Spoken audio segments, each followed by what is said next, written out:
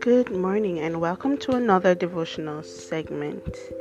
Today's question is a very good question, and when I read it I was like, yes, I have to share this one. I remember though that this is taken from the Bible app that can be found in the App Store, right? So it says, if you were asked why you follow Jesus, what would you say? Pretty good question, isn't it? What would you say to someone who asked why you followed Jesus? All right, so let's learn about this question here in today's devotional.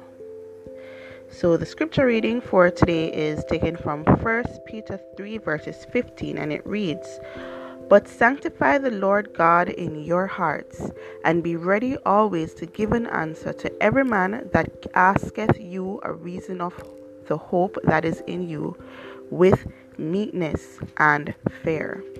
Alright, so we're going to hear why or how this scripture is explained, so keep a listening ear. Hey, my name is Ryan Leake. I'm an author and speaker from Dallas, Texas. And the verse of the day is 1 Peter 3:15, and it says this, "But in your hearts honor Christ the Lord as holy, always being prepared to make a defense to anyone who asks you for the reason for the hope that is in you, yet do it with gentleness and respect." I think we all live in a day and age where it's pretty tempting to put our hope in, well, many things. I mean, we can put our hope in a relationship or even the desire for one. We could put our hope in a successful career.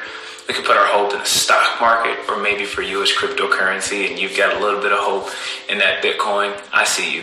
I'm willing to bet that some of us have really set our hopes on, well, life going back to normal after a pandemic. I mean, here's the deal. All of those things are very natural, but they're external hopes. The hope that Peter speaks of in our verse today is a hope that is in us. It goes far beyond any of our preferred outcomes, incomes, or circumstances. It's the kind of hope that doesn't exempt one from setbacks and disappointments, but I believe it's the kind of hope that sustains people through setbacks and disappointments. Don't we all have a family member, a friend, a neighbor, colleague, a classmate that could use that kind of hope? And sharing that hope with them can be, well, nerve-wracking or even awkward. It can be tough to explain and especially defend, but that's why I love today's verse. Peter knows just how hard it is, and that's why he's encouraging us to prepare for it. You're not supposed to automatically be good at sharing the reason for your hope, but the way you get better at it is practice. Peter not only encourages us to be prepared to defend the reason for our hope, but also encourages us to do so with gentleness and respect. Sometimes we prepare and defend, but in the process of sharing our reasoning, we do so with judgment and arrogance. And I've never seen that as an effective method of sharing hope with others. I believe sometimes the best way to earn respect from others is by giving it away to them first. My hope and prayer for each and every one of us today is that God would give us numerous opportunities to share the reason for the hope we have, and that we'd be prepared to do so with gentleness and respect for the ones that God has given us influence with. That's what I want you to think about today. Right, isn't that true for some people?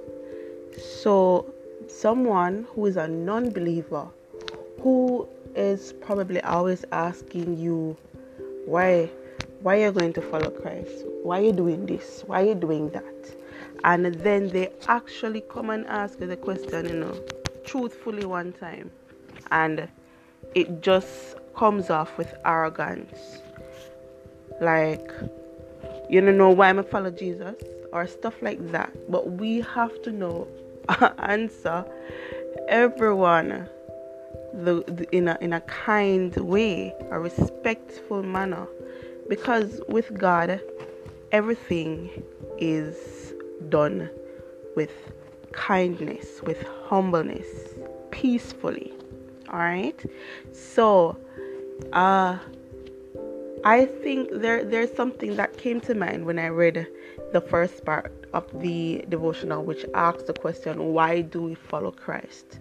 And it's like I kept asking myself, how is it that people really ask this question?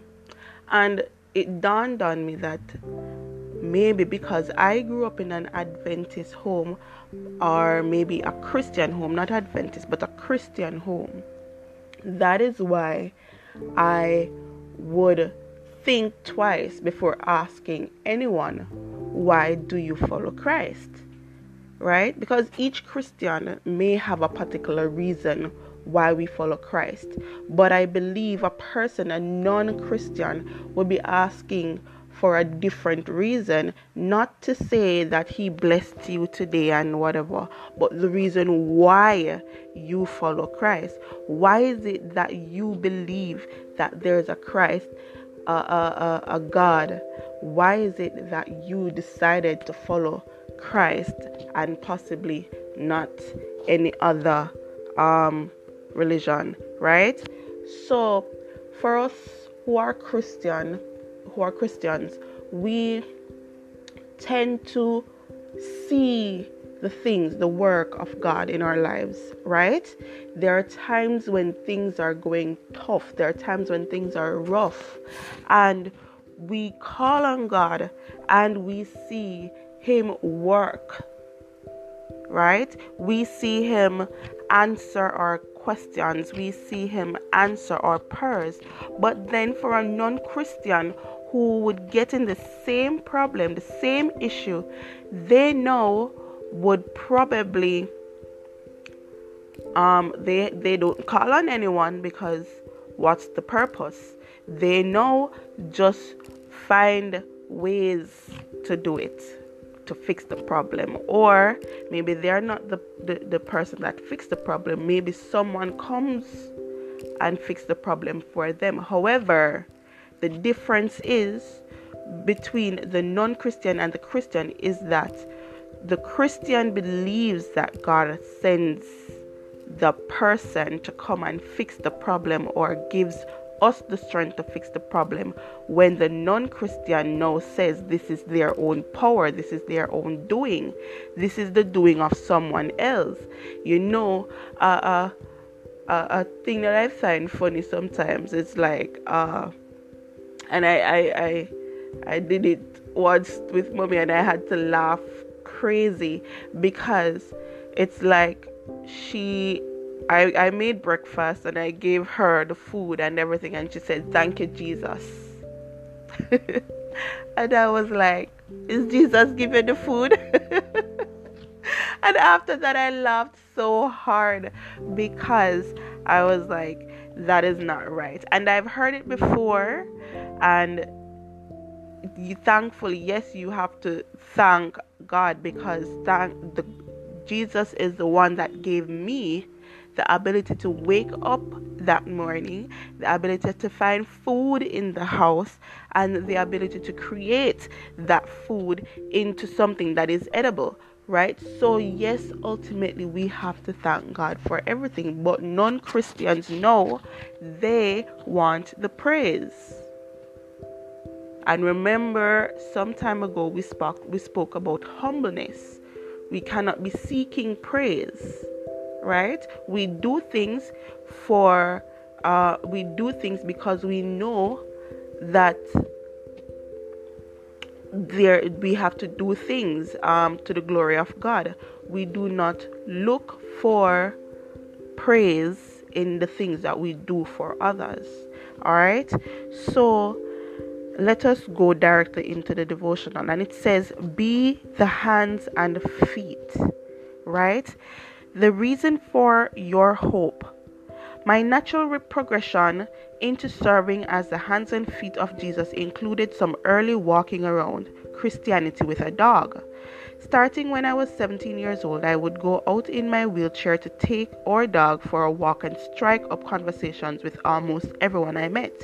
I don't know whether it was the cuteness of our dog, Seth, a Jack Russell King Charles Cavalier mixed terrier, or just me, but there always seemed to be plenty of folks who talk or converse while walking alongside us.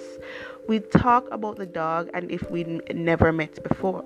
and if we never met, they'd often get around to asking how I lost my limbs. When I shared my story, they'd be intrigued or touched. These conversations sometimes led to discussions of faith. They wondered sometimes how I could have such a positive attitude, and I'd tell them I believed God created me for a purpose and that I'd put my faith in that. Walking around sharing my dog Seth and my faith became a real passion for me. I'd leave the house with Seth and couldn't wait to see who would come around the corner. After a while, I'd offer to share my story and my beliefs just about anywhere I went. I don't remember being rejected by anyone, though there were probably some who took a detour when they saw me coming. I tried not to be hardcore or high pressure. I would just ask how they were doing, and after a few minutes of conversation, I might say, "Is there anything you'd like me to pray for you on your behalf?" Most people appreciated the offer. Who doesn't need a prayer now and then either for themselves or someone they care about? It's like being offered a surprise gift by a stranger, and it's even better than winning the lottery because the prize of prayer is everlasting. As Christians, we have to be on our toes and ready to share our faith. Fortunately, I actually have a couple of toes, so that's not a problem.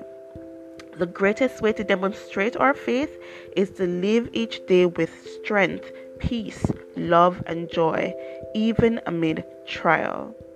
When have you been excited to share good news with someone else? What gifts had God given you to tell others about Him? So that is something that is good for you to reflect on today. What gift has God given you to tell others about Him? Let me pray for you. God, you are always worthy of all my praise and adoration. Nothing is ever too hard for you. Today, please prepare me to give an answer to anyone who asks me why I follow you. Give me boldness, courage, and wisdom. Let me be encouraging light. Let me be an encouraging light to people searching for hope. In Jesus' name, amen.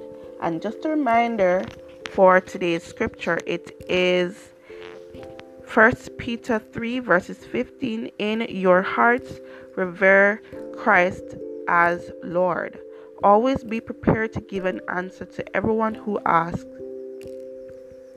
you to give the reason for the hope that you have, but do this with greatness, gentleness, and respect. I want to thank you so much for listening to the entire devotion today. I want to thank you for opening this devotional. I hope that you have a happy, peaceful, pleasant, and a productive day.